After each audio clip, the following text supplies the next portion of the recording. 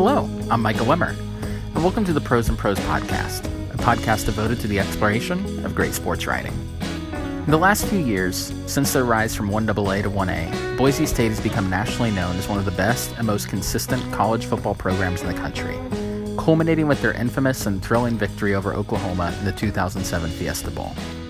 However, that was a victory decades in the making, as the school did not grow from a junior college power to the team it is today overnight.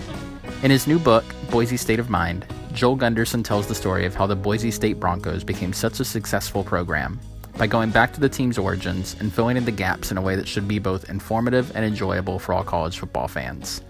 Together, Joel and I had a good conversation covering the highlights of the program's history, how Boise State has continued to stand out, and what other schools could learn from their success. Without further ado, here's Joel Gunderson. Today I have with me Joel Gunderson, the author of Boise State of Mind, a new book about how a small school in Idaho became a college football power. Good to have you with me today, Joel. Thanks for having me on. I appreciate it. First off, what led you to want to write a book about the Boise State football team?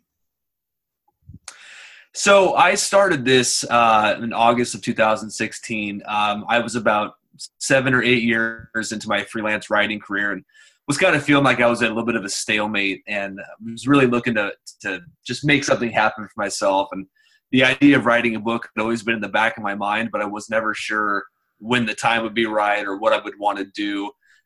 So one day I don't know, I had an epiphany or something, and I just said, okay, the time is now, you got to do it. So started jotting down ideas that I thought would be a subject that would be something I could really sink my teeth into, because I'd done a lot of research and read a lot of pieces by authors and where they talk about what it takes to really write a book. So I knew that I had to do something that I would find passion in, that I could probably dedicate a good 2 years of my life to, and also a story that I felt needed to be told. And the first one that really came to my mind, after I'd covered college football for a long time, and the Pac-12 and the West Coast was my area that I covered.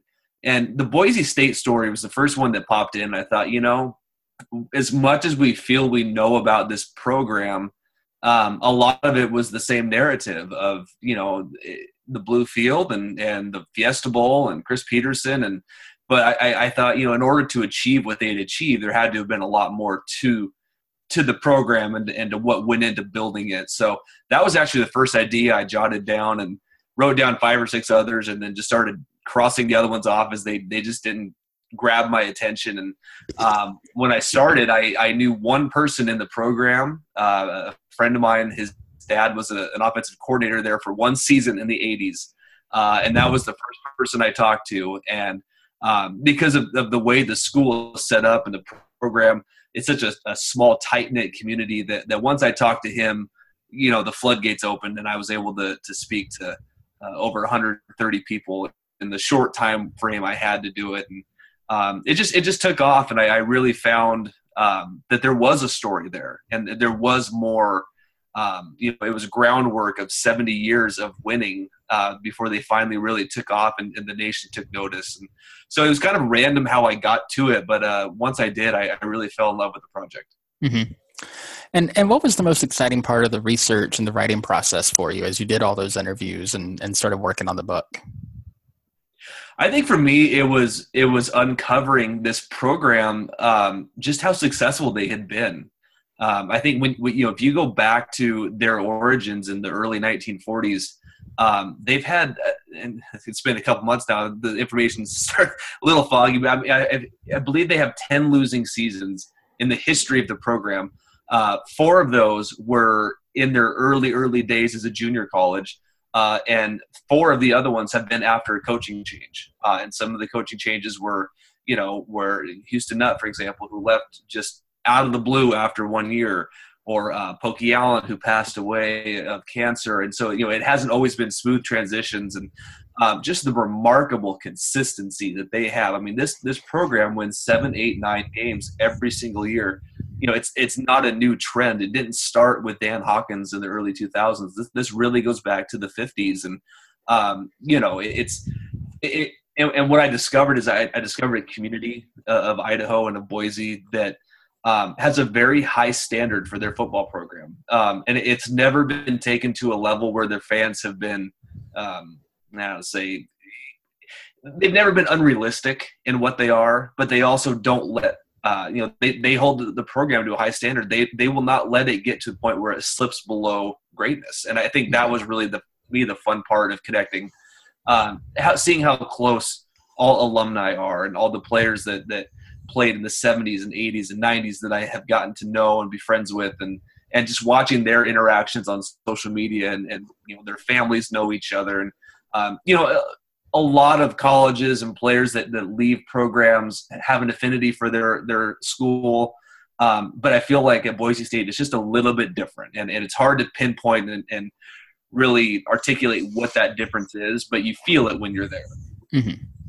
And as you mentioned, the story of their success goes back decades, and kind of starts with Lyle Smith right after World War II.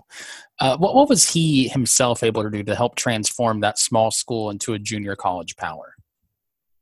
I think when you look back on the history of college football, Lyle Smith is a name that doesn't get talked about outside of that region, but may have been one of the most impactful in really the shaping of college football. So he joined there in the early 1940s. Came in as an assistant coach, had been coaching at high schools around the area. He actually went to Idaho. And if you want to talk about an understated rivalry for years, what that was, the Idaho-Boise State rivalry was tremendous. He came in and basically after a year and a half took over the program. The previous coach got let go, and he went on a 20-year run of just incredible dominance, won his first 33 games, had to leave to go be in the Korean War. The program kept right on going for the year and a half he was gone.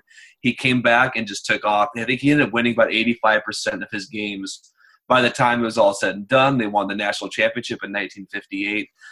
Then he decided that he was done coaching, and he wanted to slide into an athletic director's role, one that he held until 1981. And just really, the program had only been around for 7 years before he started, but they had gained no traction. They were barely a blip in the community, and he took it over. And within, a matter of years, they had a new stadium. They moved into a 10,000 seat stadium, which, for the decade it was, the era it was, the size of school they were, which was huge. It was state of the art at the time. He was just a visionary, and he was tremendous at picking out coaches and transitioning from one regime to another. Truly a beloved figure, and he passed away a couple of years ago at the age of 101. But up until his passing, he would still be in the gym at the university. He would go work out where the players worked out twice a week. I mean, just right up to the end. He truly is. It's sometimes it's hard to compare schools of size, but when you talk about Bear Bryant down in Alabama and what he means to that community, you go to Boise and you talk about Lyle Smith, and there's the same reverence there, and he means so much to that community. And it all started with him being a really incredible coach. And if he had coached, nowadays when college football is as popular as it is, I mean, he was the best of the best. You would not find anybody better. And he truly revolutionized the program. And then his abilities as an AD were just as good. And he was behind the scenes, but his impact was incredible. Mm-hmm. And throughout the history, the school has raised its stature many times from junior college to a 4-year program to Division I AA and now to the FBS. How have they been able to make all those advances with success? That goes back to the mentality of the community. I've talked about this. So there's been a few programs that have successfully transitioned. You look at a place like Utah. TCU has gone up and done pretty well. Boise State, like I said, there's always going to be a transition point when you go from JUCO to Division II to Division 1A to Division I. Their ability to seamlessly make that transition and not have much fallback it goes back to like I talked about Lyle Smith, his ability to hire the right coaches. I mean, the guys that came through there, Jim Kreiner, Tony Knapp, on and on downwards. I mean, and taking chances on guys like Dirk Cutter and Dan Hawkins, and then taking on Chris Peterson. I mean, there's the infrastructure, not only of the school but of the community, and that high regard that I talked about, they hold them to. They had a couple seasons where they won 3 or 4 games, and it was turned around right away. And there's just also the ability, and I think this is something that's really important, the ability for everyone involved not to overlook what they are. And what I mean by that is they always knew that they were a little bit of the smaller school, a little bit of an underdog. They never tried to outreach themselves, and I think that's why they are still in the Mountain West. I mean, they've had opportunities to move up even further, but you have to sometimes accept where you are, and there's nothing wrong with being the best of the best at perhaps a little bit lower level. And they always took that on, no matter which direction they were going, and they avoided scandal. I mean, this is a program that has had very few red flags over the years. They've had little incidences here and there, but for the most part, they've been able to avoid a really debilitating scandal that would be very hard for a school their size to overcome. And I think that's something that cannot be overlooked, was their ability to just be steadfast, do things the right way consistently. And, they're the real testament to sticking with the plan and seeing how it comes to fruition. Mm-hmm. And moving ahead a few decades, Boise State won the 1AA national championship in 1980, but then entered a period of mediocrity throughout the 80s and early 90s. But under Pokey Allen, the team was able to get back on track. How were they able to do that under his leadership? Yeah, so it's funny. The 80s were probably, when you look back through the record books, was definitely the lower point for the program, and they had a couple hires that just didn't quite work out. Lyle Setensich and Skip Hall, who were great coaches and great men. There was whether the factors are maybe a little bit of dip in talent or other programs were catching up to them. They're just, and again, even in those times, they were still winning 6-7 games. But when you look at the overall factor of the program, that was actually a dip. The real turning point was in 1992 when they actually went to Portland State and got blown out by Pokey Allen and his Portland State squad. And that's when, Gene Blameyer, who was the athletic director, kind of took notice. And there's a story, him and a few of the boosters were walking on the field after the game, and they looked at Pokey and they kind of said to themselves, like, okay, that's what's missing.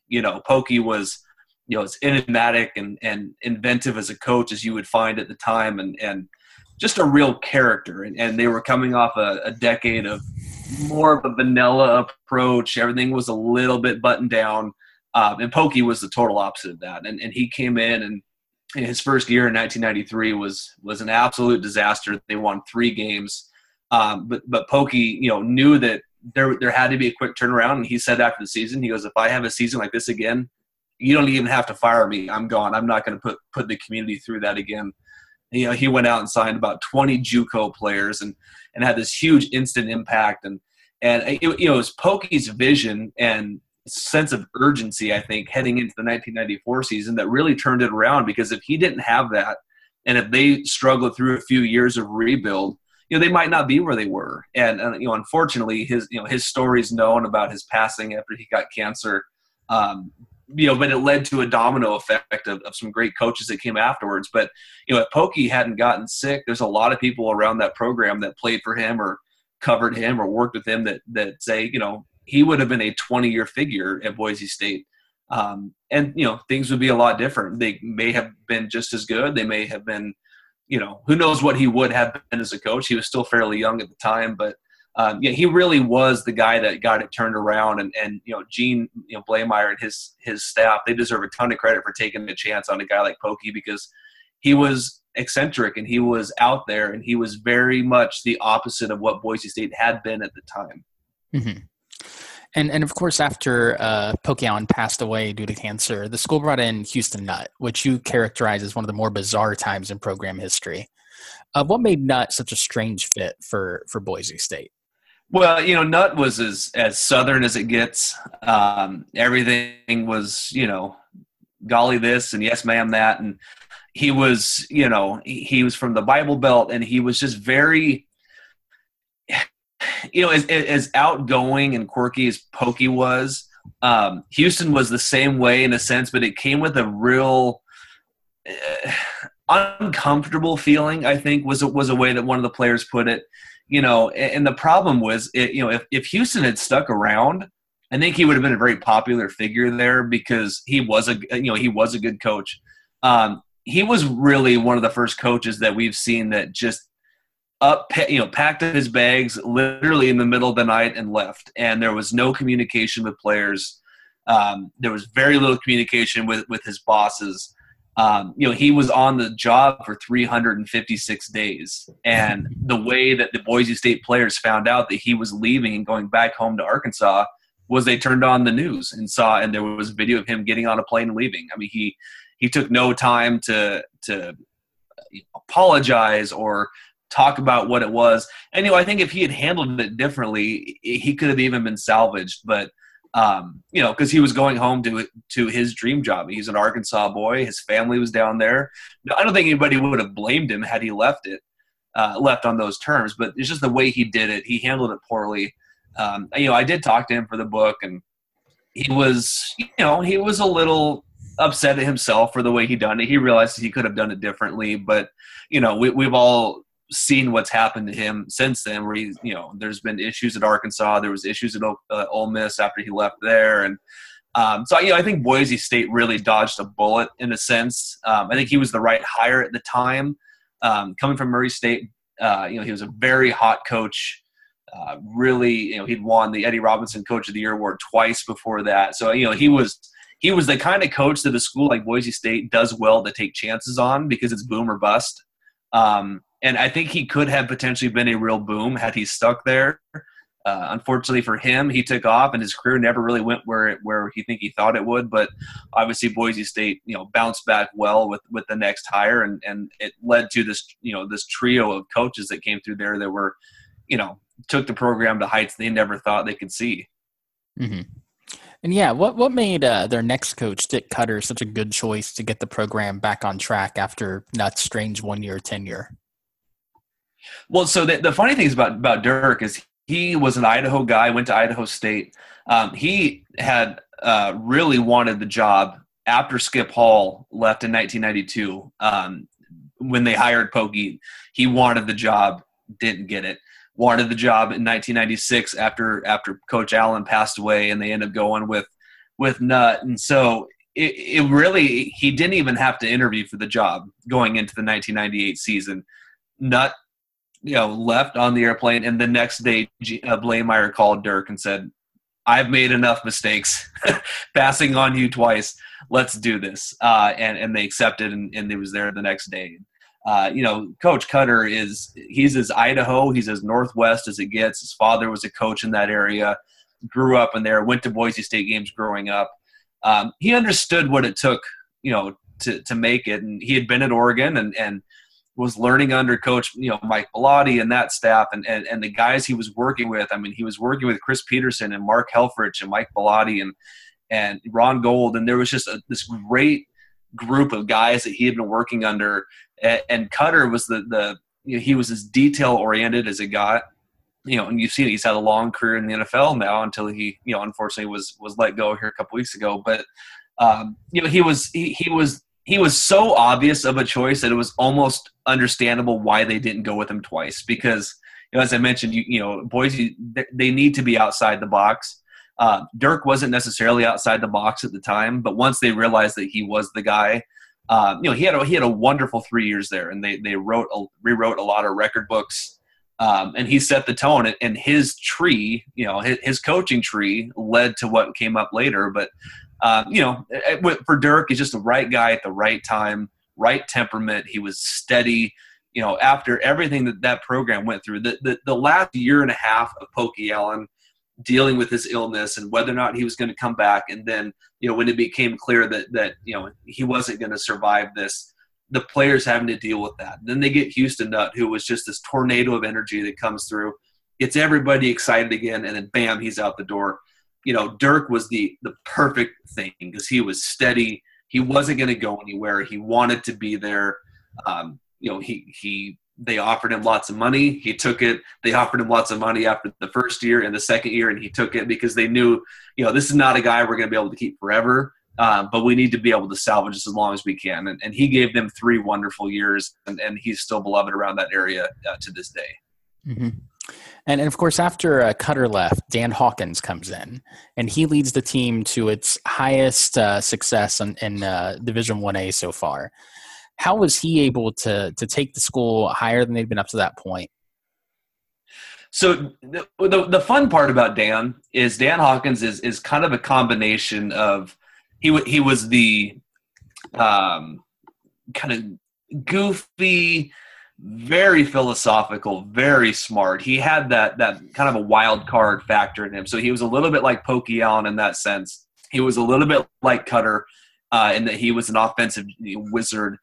And by that point, though, a lot of that had to do with the fact that they were just bringing in players that were better than everyone else in their division. I mean, there was a stat in the 2003 season.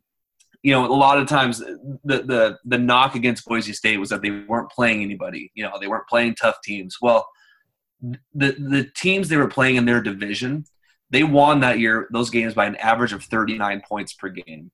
And to me, that's a bigger statement of, they weren't recruiting Pac-12 players playing against, WAC, their conference at the time, the Western Athletic Conference. They weren't playing Pac-12 caliber players against WAC players. I mean, they were playing the same level of guys. They were all recruiting the same type of players.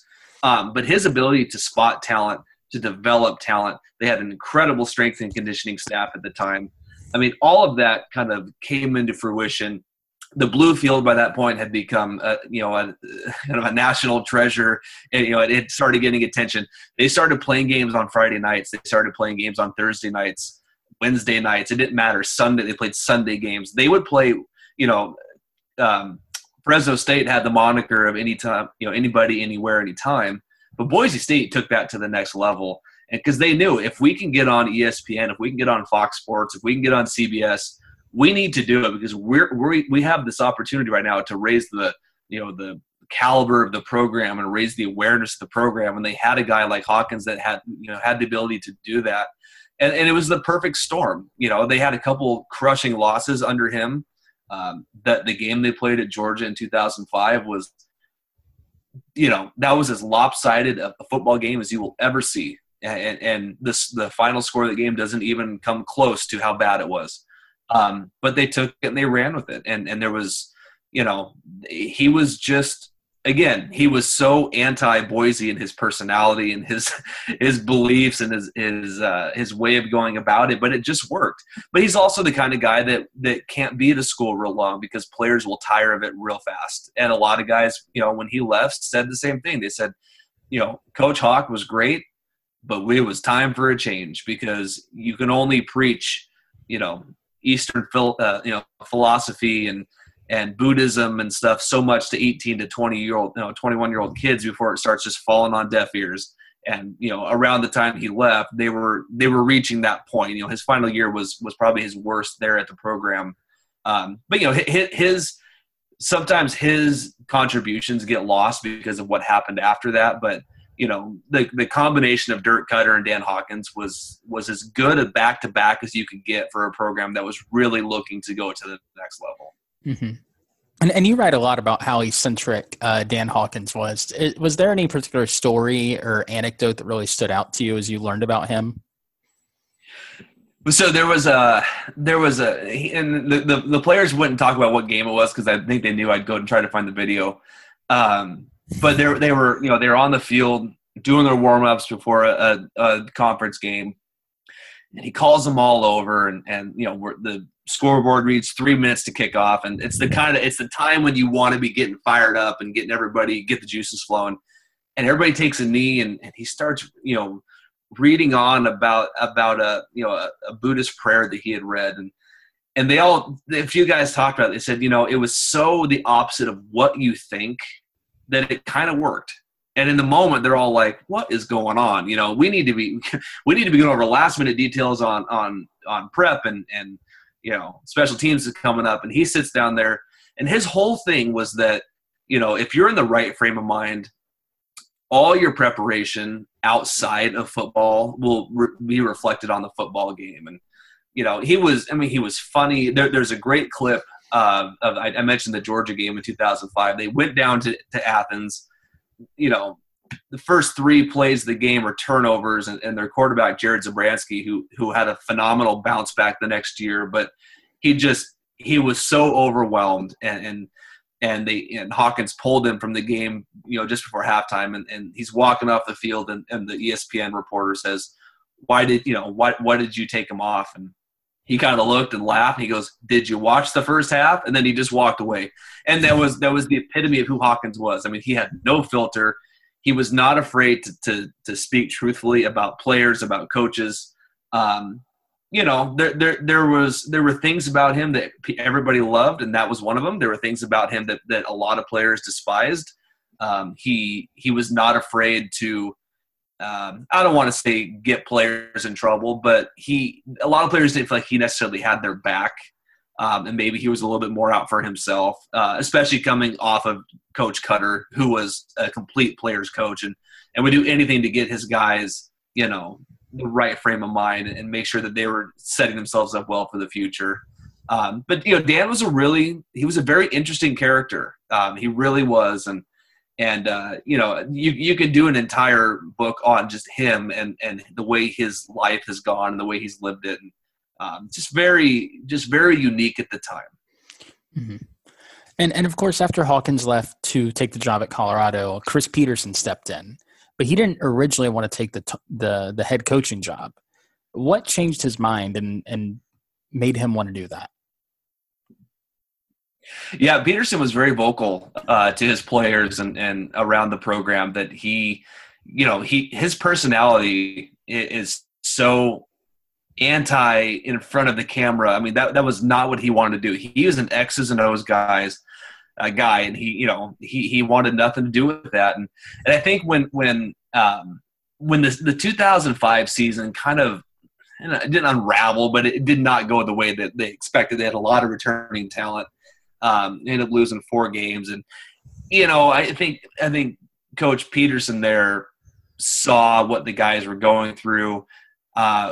When Hawkins left, again, it wasn't a Houston Nutt situation where he just took off, but there was a little bit of, well, he's choosing them over us, and I think Hawkins kind of made it clear that he thought Colorado was going up a step, and that he was leaving the smaller program behind.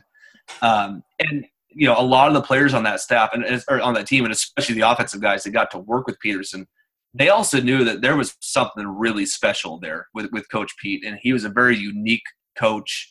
I don't think anybody probably could peg that he would be as successful as he has been. But some guys just have that feel to them, and the players on the roster were very vocal about him wanting to get it. And when he got it, and he was at his press conference to be introduced, he goes, I feel an obligation to these guys to not leave them and to not abandon them and put them in the hands of yet someone else that maybe comes from outside the program. It go back to stability. They wanted stability, and it just so happens that the next guy in line for stability, Coach Pete, will go down as arguably one of the best coaches that's ever come through college football. I mean, he truly is an incredible coach, and the fact that he was there for so long, I mean, he's the way he left, even though he left, he's still, a hero around those parts because he was there for so long after people thought he would be. I mean, he was getting job offers after his first season to go other places. He ended up being there for 8 years, and just, he had the trust of the guys. He had the resume. He'd come from Oregon as well, part of that tree, and it was just the right. Again, the next guy right up in line was just the right fit. I mean, that it was like a domino effect the way these coaches lined up, one after the next, and they kind of all improved on each other. And that's that was really unique to find out. Mm-hmm. And of course, Petersen did eventually leave to take the job at Washington. Was there any ill will towards him from the community there after saying the pledging his loyalty to the community there? If there was, it was a very, very small group of people. Like I said, they went to the Fiesta Bowl in the 2006 season, the real famous game that everybody really put them on the map. he was getting offers after that. He was, and then he goes on the run with Kellen Moore for 4 years. They go 50-3. I mean, he could have taken, outside of probably 3 or 4 jobs in the country, he could have gone anywhere he wanted. And he didn't, and he left, and he stayed. And, he left at the right time. I think everybody, in a way, now that there's, it's been a few years removed, I think everybody can acknowledge, yeah, it was probably time to move on. It was probably time to move on for Coach Pete. It was probably time to move on for Boise State. Because, this isn't 40 years ago where a coach can be at a place for 30 years. It's just, it doesn't happen anymore. And sometimes voices get stale and guys need a new challenge. And I think Washington was the right spot for him. He was able to stay in the region. His family was close there. And, there was a lot of connections to Washington. So that was probably the one job really that was going to be the one that would take him away. I mean, there was rumors that he would want to go to Oregon, and that never worked out. But I never was able to get a full true answer on that. I don't actually think he would ever have gone to Oregon. But it was the right time, and like I said, if there were people that were upset, I mean, you're going to be frustrated and sad that you lose a guy like that. But I think after a couple of weeks, people were able to really step back and say, we would not be where we're at today. The program would not be anywhere near where it's at if it weren't for him. I mean, the financial benefit for the university and the community as a whole was the impact that not only the Fiesta Bowl had, but then their run of success after was immeasurable. I mean, that community they've been under a constant state of construction for 5 years now because it's just growing, it's booming. And, you don't say that's fully because of the football program, but they had so much to do with that. And a large part of it was the eyeballs that were on there because of what Coach Pete was able to do. Mm-hmm. And we've talked a lot about kind of the turnover they've had at head coach. So how has the program been able to find stability even in the midst of all these coaching changes? Well, I said, a lot of it is hiring from within. I mean, from Cutter and Hawkins and Peterson, those were all within hires. And then you go to Brian Harsin, even though he was outside of the program when they hired him, he played there in the late 90s. He was the offensive coordinator there under Coach Peterson for a long time. So he's as Boise as it gets. I mean, in reality, he's probably the most Boise of the guys that they've ever hired. And, it goes back to, again, a shrewd eye for talent, not outthinking things, going with the right hire, going with the guy that's not going to try to rewrite what they do. I mean, probably as far off the map as they have gone in terms of philosophy of how they want the program to be run was Hawkins. But again, that was the right time. It was the right fit, and it worked. The program was known for their trickery and their explosive offense for so long because of what Hawkins and did. But that's not really who the program is at its heart. I mean, they are they're high octane and they're high scoring, but they're a salt of the earth. I mean, they win in the trenches. And so they've, gone with guys like that. And at its heart, that's what Peterson is.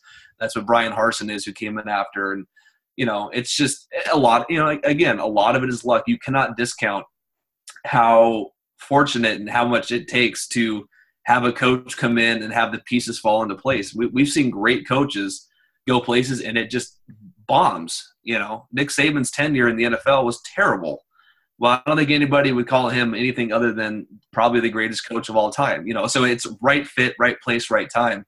And they've been very lucky. And even Coach Harsin a couple of years ago had a little bit of a rough stretch where he lost 2 and 3 games. And again, for that area, that is, that's, whoa, let's pump the brakes here. We can't be going down this road. And, he's got it turned around and they're doing fine. But the high standard they keep is also, these coaches know when they come in there and the administrative staff and the strength staff and the players they recruit, they know when they step foot into town, the expectation is to win and they won't accept anything else. Mm-hmm. And we've also spent a lot of time, like I said, just talking about the coaches, but what players stood out to you as you researched and wrote this book, the great players who have helped the team attain the success on the field that they have? Probably the most underappreciated player, just from a national perspective, is Bart Hendricks, who was the quarterback there and from 1996 through 2000. He was really the first player that Boise State's ever had that had national recognition. I mean, he was being talked about with, Mike Vick and Chris Winkie is the best quarterback in the country after the 2000 season, and was a dark horse Heisman candidate, and was a finalist for the Johnny Unitas Award. I mean, and that, again, you have to go back to the time. They had never been on ESPN. They had never been on national TV in general. And this guy was racking up every award you could think of. And he just, because of the success that came after him, he gets very overlooked. But, he was so vital to put in the key in the ignition and getting that thing going, because him being in control of the offense under Cutter, success-wise in the record books, they by I think his final year they won 10 games, and to that point it was the first time they'd been there really in a while, and got it all turned around. And he set the tone for guys like Jared Zabransky and Kellen Moore that came through there. The real reason that they were able to have the success they did in the late 2000s was the defensive linemen. I mean, this was a team that rarely lost a play at the line of scrimmage. I mean, they've had so many guys going into the NFL, guys like Shea McClellan and, just so names pop. But what's interesting too is you mentioned, some of the guys that stand out in terms of importance. They've had a lot of guys go to the NFL, but they're also a team that was always built on the sum is greater than the individual parts. They don't get 5-star recruits. They're starting to get some 4-star recruits, but for the most part, it was their ability to take the 2- and 3-star guys and build them into something more. And guys like Doug Martin that come through there and go on and have successful NFL careers. I mean, no one wanted Doug Martin. He was just a guy that they found and knew, okay, we see something here. We see something here. We can turn him into this. And, their ability to put guys in the NFL, does it help as far as rebuilding, keeping the brand up? Of course it does. Leighton Vander Esch right now is probably going to win NFL Rookie of the Year. And, they talk ad nauseum about it on the broadcast, but he played 8-man football in Idaho. It's just – so there are guys there. There are people around the program, around the state of Idaho, that are perfectly capable of coming on and working their way into the NFL. And Boise State's had just a tremendous ability to spot those players and take them over and make them their own. Mm-hmm. And on a similar note, apart from the 2007 Fiesta Bowl, are there any games that you see as particularly important in Boise State's history? For me personally, I put the Fiesta Bowl as the second. Okay, from a beneficial standpoint, from a financial standpoint, from a recognition standpoint, the Fiesta Bowl stands out above all else, and that will probably never be topped, because it was just this incredible moment of the entire country's watching. No one had really seen them at that point. Most people were assuming they would lose by 30 to 40 points, and they come out and beat them. And to me, the game that really solidified who Boise State was the beginning of the 2010 season. They go to Landover, Maryland. They're playing Virginia Tech at RFK Stadium, and it's labeled as a neutral site game, but they are literally 80 miles from the Virginia Tech campus, or whatever it was, 100 miles. That place was 95% Virginia Tech fans. It was Monday. It was Labor Day. They were the only game on TV that night. And this was the year they had been building towards. I mean, Kellen was a junior. They had a loaded roster of guys. I think 6 guys from that roster ended up going to the NFL. And on a national stage, they just flat out beat Virginia Tech. They were right there in the line of scrimmage. They never got beat up physically. It was a thrilling game. Came right down to the end. Kellen hit his receiver with a minute and a half to go to put him up. And to me, that game was the most important for the program, because it showed people we are no longer a school that's known for trick plays. We're no longer a school that should be just talked about because of our field turf.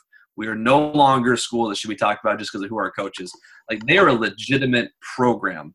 And then the next year they go in to beat Georgia down in Atlanta, and it just snowballed from there. But that Virginia Tech game it gets lost in the shuffle. But that one was so vital and so important to put a stamp on who they are and what they've been building towards. And I wish that game got talked about more, because it was truly one of the best games of the year.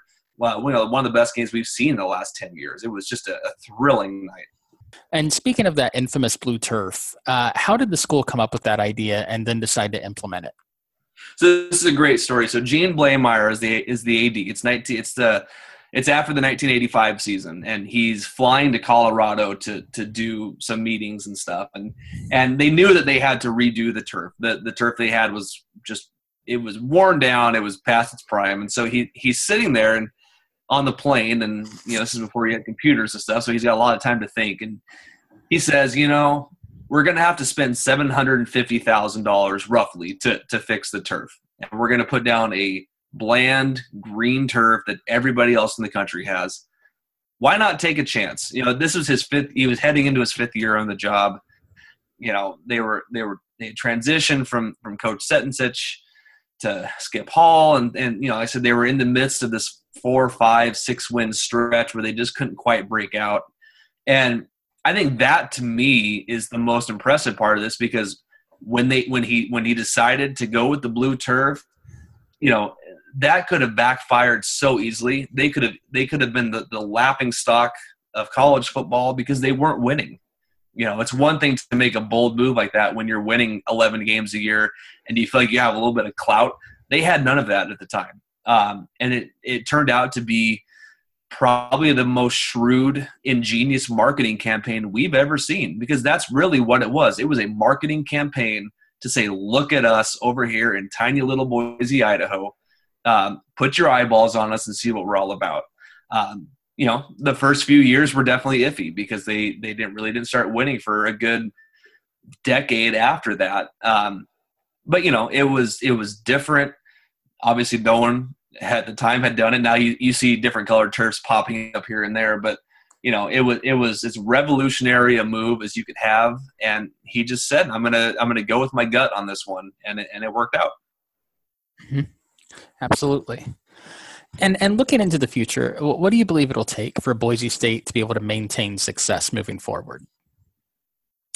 It's an interesting question. It's one I've been pondering a lot lately, because as I transition out of this project and move to another one, I really have discovered a fondness for the program and made lots of friends and want to see them continue to do well. It's hard to say, because so much of what they were able to do, like I said, was just a product of right place at the right time. Do I think Coach Harsin is a guy that can get them there? I do, because I think that what allowed them to become successful, he has those characteristics. I actually thought this past season was really an opportunity to do something, because they had a high ranking to start the year. They had a big time game against Oklahoma State. And unfortunately, the year didn't work out the way they wanted to. But it's going to be one of those years. It's for them, they're always going to have a junior and senior laden team, aside from maybe a position here or there. But they don't recruit guys. They don't have 5-6 guys going early to the NFL every year. So it's going to take one of those years where maybe they've had a couple of successful seasons and they're heading into a year where they have a lot of seniors and the schedule works out. I think with the current, a lot of people with the current playoff format think that it's actually a deterrent to Boise State. I think it's beneficial, because of the simple fact that you have 4 teams now and you have an opportunity. And there's going to be a year where every other conference has a team with a loss. And if Boise State could start out the year in the top 15-ish, somewhere in there, have a big out-of-conference win, and then really take the rest of their conference to task, they can get there. And I think as far as long-term success, they just have to keep doing what they're doing. And they have to ride out the rocky times, because it's college football. It's cyclical. You're going to have them again. But assuming they don't stray too far from the things that they've done over the last 70 years, they're really fine. They're in a unique spot. I would love to see them not move up to the Pac-12 or the Big 12 or somewhere in that area. I think that they're great where they're at. I think the Mountain West and conferences like that have established enough of an identity that you're no longer an afterthought. We've seen it with UCF the last couple of years. If you win and you win big enough and you win long enough, you will be in the conversation. So Boise State doesn't have to try to do something they're not. They don't have to go anywhere else. Stay there, become the class of the Mountain West, and just wait for that time to pounce and do it right. And I think based on the the brain trust they have there and the way they've done it in the past, I don't have any doubt that we will see them again at some point be the talk of the country because of what they could be doing. Mm-hmm. And what lessons do you think other smaller schools could take from Boise State's success? Well, again, I think I just said it, but don't outthink the room. Everything is built. Everybody in the country runs some form of RPO offense, or the Chip Kelly effect has taken hold. Everybody's doing the same thing now. If that's not what you're based on, if that's geographically, if it works better for you to run more of a ground and pound offense, and you're the only team in your conference to do that, do it. Hire the right coaches.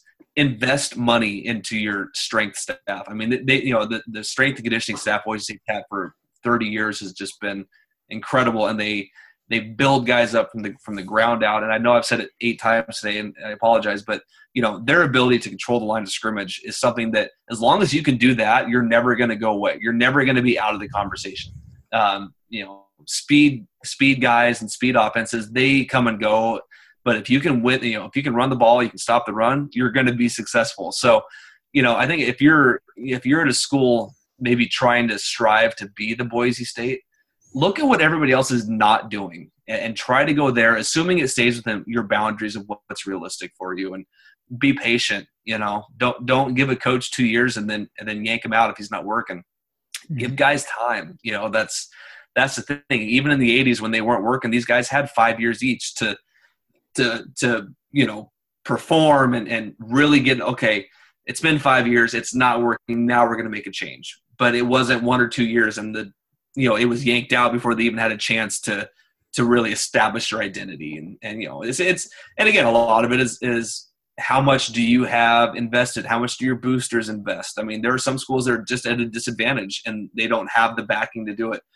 Fortunately, Boise State has had the backing, and that you can't underestimate how much that helps, but that also comes from winning. If you're winning, your alumni is going to be more likely to invest money in you because they want to see it continue. So it's kind of a double-edged sword. It goes both ways, but it all goes back to just being true to who you are, and it's worked for them.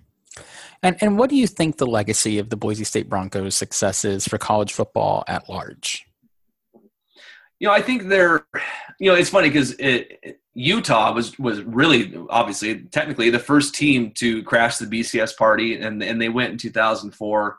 They played Pitt, and at the time Pitt was in the Big East, and they just didn't carry very much cachet. So I think a lot of people actually think of Boise State in their impact in the Fiesta Bowl as the first game that the underdog really got a chance. And you have to give it to Utah; they were the first team, but I think overall they're going to be looked at as the almost more of a nuisance because they were the team that the other teams couldn't shake.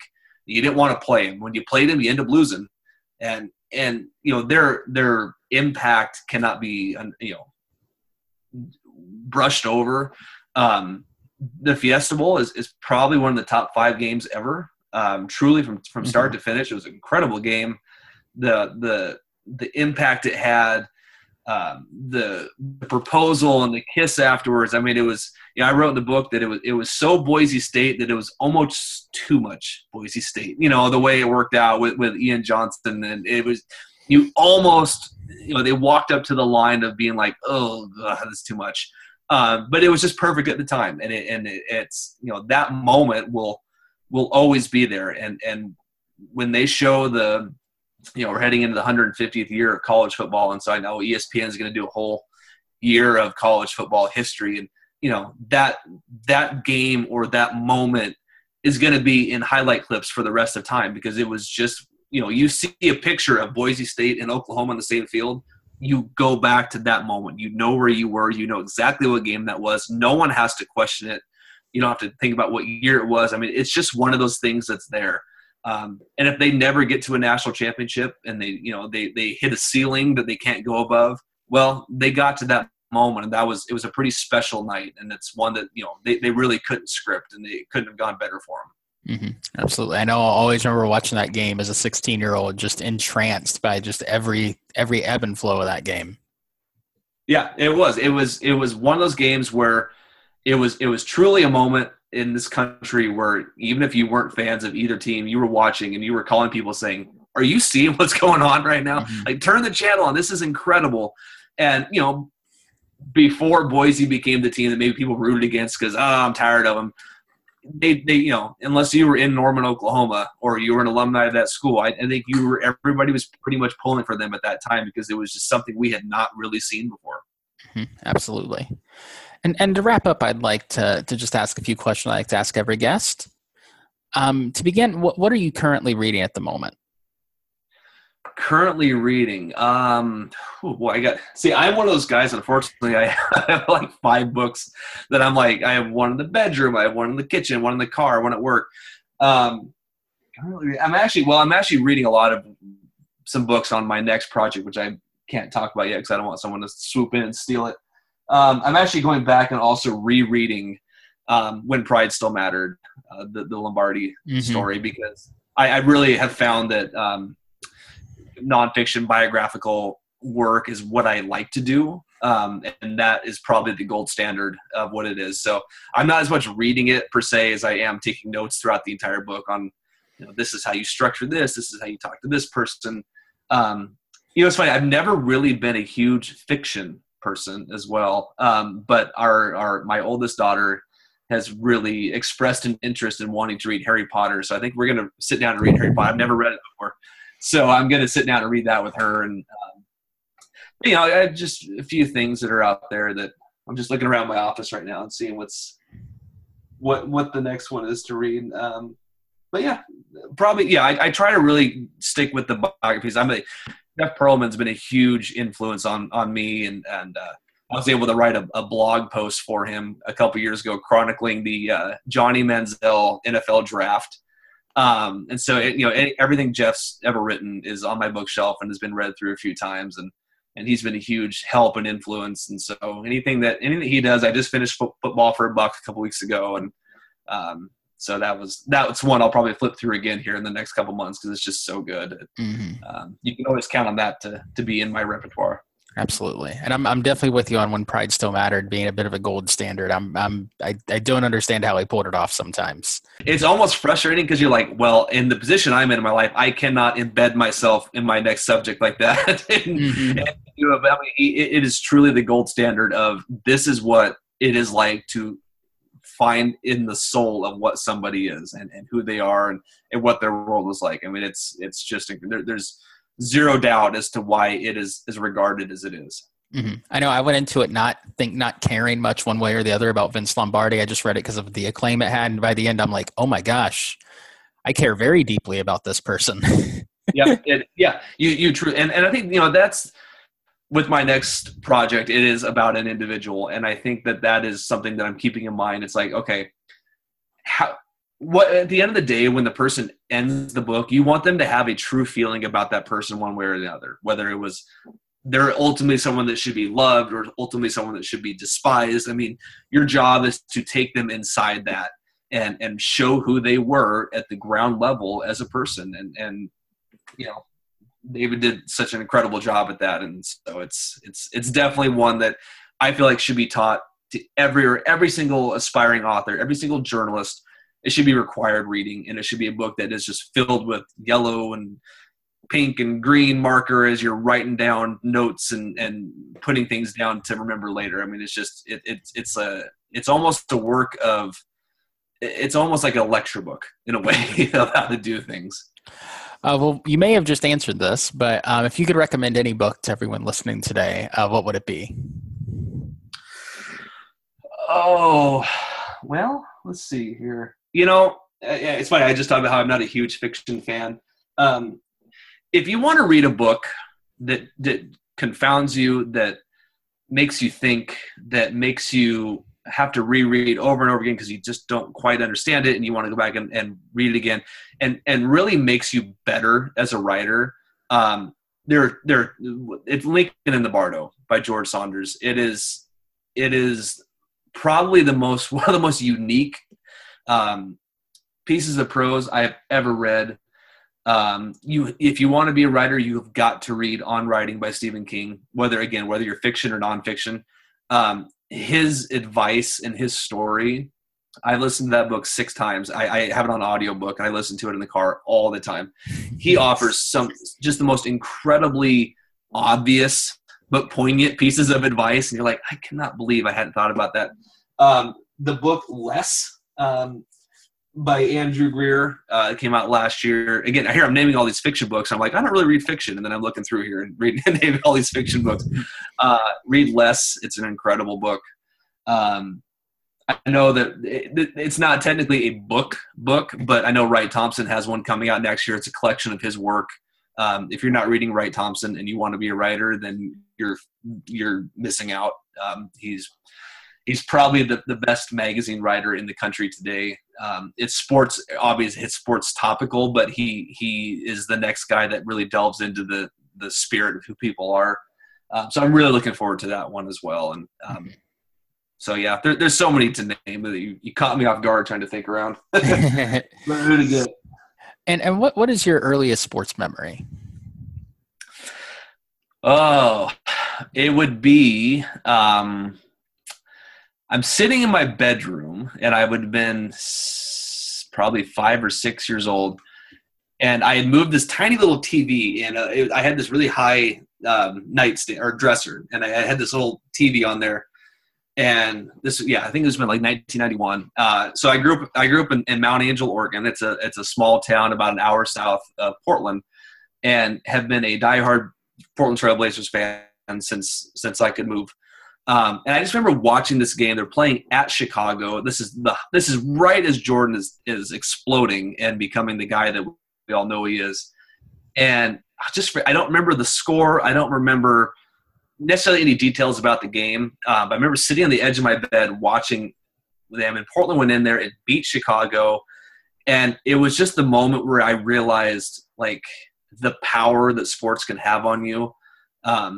It's not the X's and O's. It's the highs you get and the lows you get. Unfortunately, being a Trailblazers fan and an Oregon Duck fan, I've had more lows than highs. Still waiting for that ultimate high for one of them to win a championship.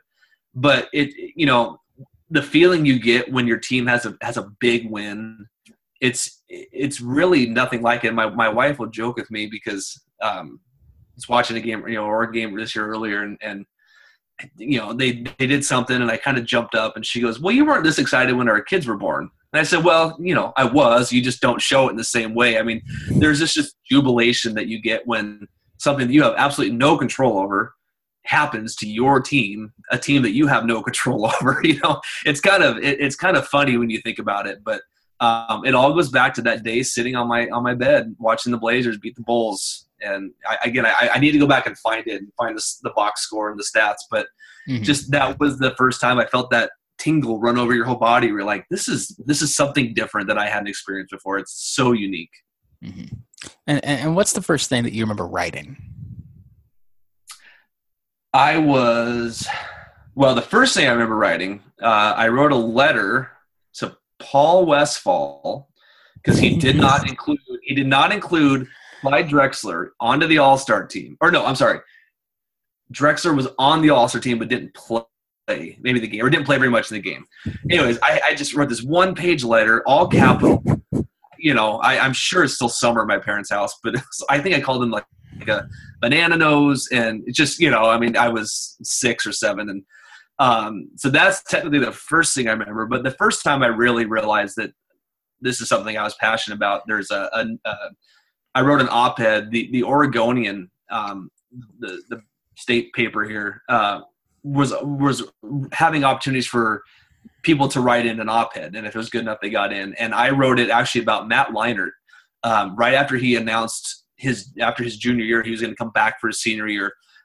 Something about that USC team I really enjoyed. The colors and Leinart and Bush and Carroll, and there was something very magical about that time. And I really liked Matt Leinart.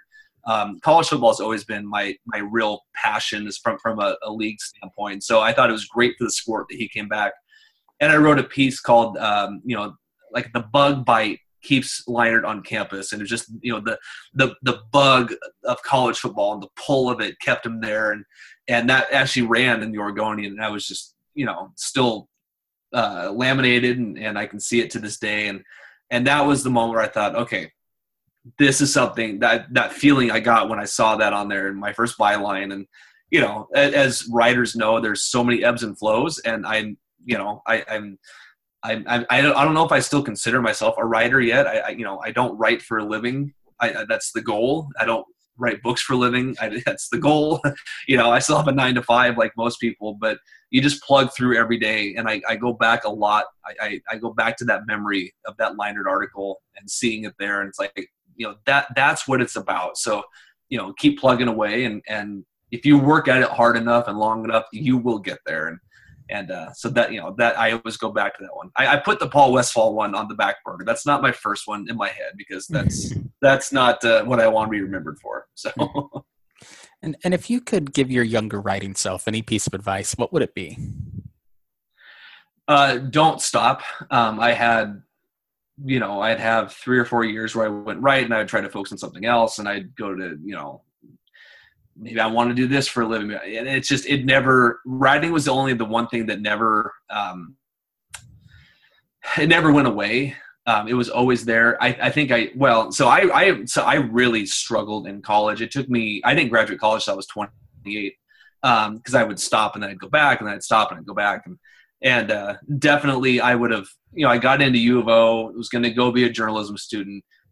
If I could go back to the 17-year-old me, I would say, this is the route you're going to take to get there, and it ultimately is going to work out. But if you really focus while you're in school and take the internships, take the write every day, write for free as much as you can. Don't be afraid to send it to anybody and everybody, because eventually the business of networking is so much more vital than the business of anything else. I was able to land my publishing deal because of someone I had met when I was working in radio 8 years ago. And, he had a book coming out, and he introduced me to his editor, and they bought it. And, it's these connections you make. And I know I'm rambling here. So but it's, it's all about putting in the work. And if you're a college student and you want to be a writer, intern. I know doesn't seem fair, and in 2019 we should not be working for free, but guess what? That's where you learn stuff, and that's where you make connections. And if you go in there and you're working for free and you bust your butt, and the guys that are above you see that, they're going to take care of you. And maybe not everybody will, but you're going to meet someone who'll take care of you. And you never burn bridges, because you don't know down the road when that person that you haven't talked to for 5 years, you're going to bump into him. He's going to say, hey, I got something for you. Or you say, hey, you're doing this. Would you mind looking at something I've done? And it can take you magical places. So the two main pieces, network, don't burn bridges. Thank you for listening to the Pros and Pros podcast. Stay tuned for many more exciting guests in the near future. And in the interim, please subscribe and leave a positive review if you've enjoyed the show. You can also follow us on both Twitter and Instagram at Pros and Pros. I'm Michael Wimmer. Happy reading, everyone.